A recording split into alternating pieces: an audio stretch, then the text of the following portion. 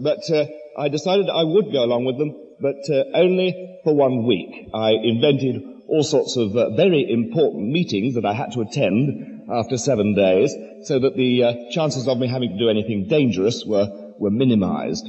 Well, I arrived in Quito, in Ecuador, which is, of course, at the height of itself of some 10,000 feet, and found that the act of bending down to tie up one's shoelaces gave you a headache, even at that height. And, of course, the mountains around there, the volcanoes in particular, tend to be in the region of 20,000 feet or so in height.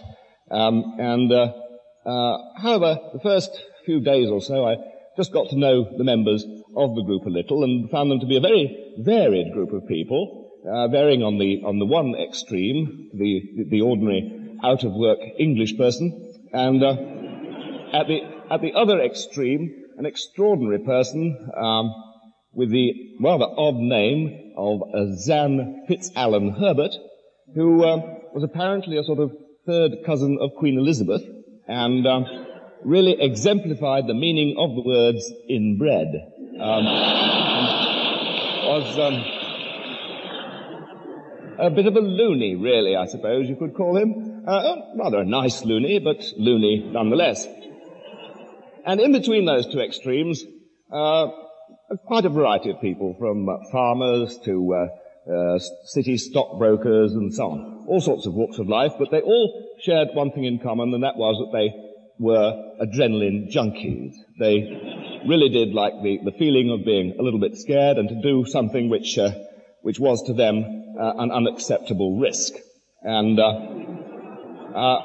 I thought I would get away without doing anything that particular week, but they insisted about halfway through the week that perhaps I ought to go up one mountain with them. This was really to find out how difficult it was going to be to carry hang gliders up these mountains, and the answer was very. Anyway, a party of 4 of us set off to climb a mountain called Cotopaxi, which was just over 20,000 feet in height.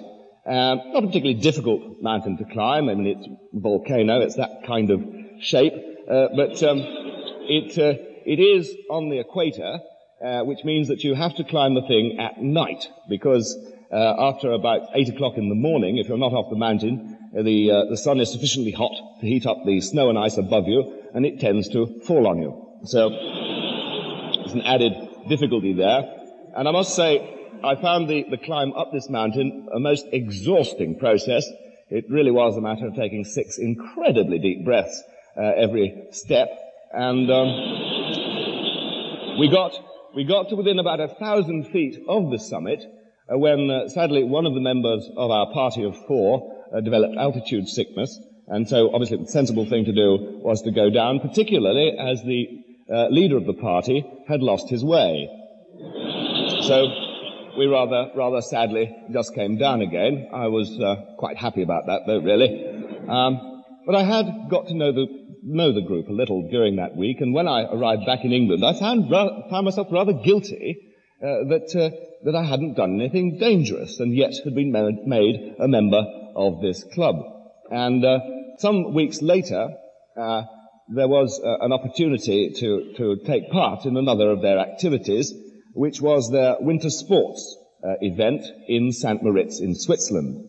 Now, I decided to go along to this, and I might take part in it. I would decide on the spot when I discovered exactly what they expected me to do. I was going to be very adult about it. I wasn't going to succumb to peer pressure and take part in some lunatic scheme. The basis of their winter sports is that it's a downhill event, and the important thing is that there should be something interposed between yourself and the skis, thus rendering control impossible. The only method of stopping being the crash. Well, I arrived at the top of the slope to find the members of the Dangerous Sports Club arguing with the organizers that they'd been given too gentle a slope. It looked fine to me. No problems at all with this slope. But they won their argument with the organizers and were given the end of a black ski run.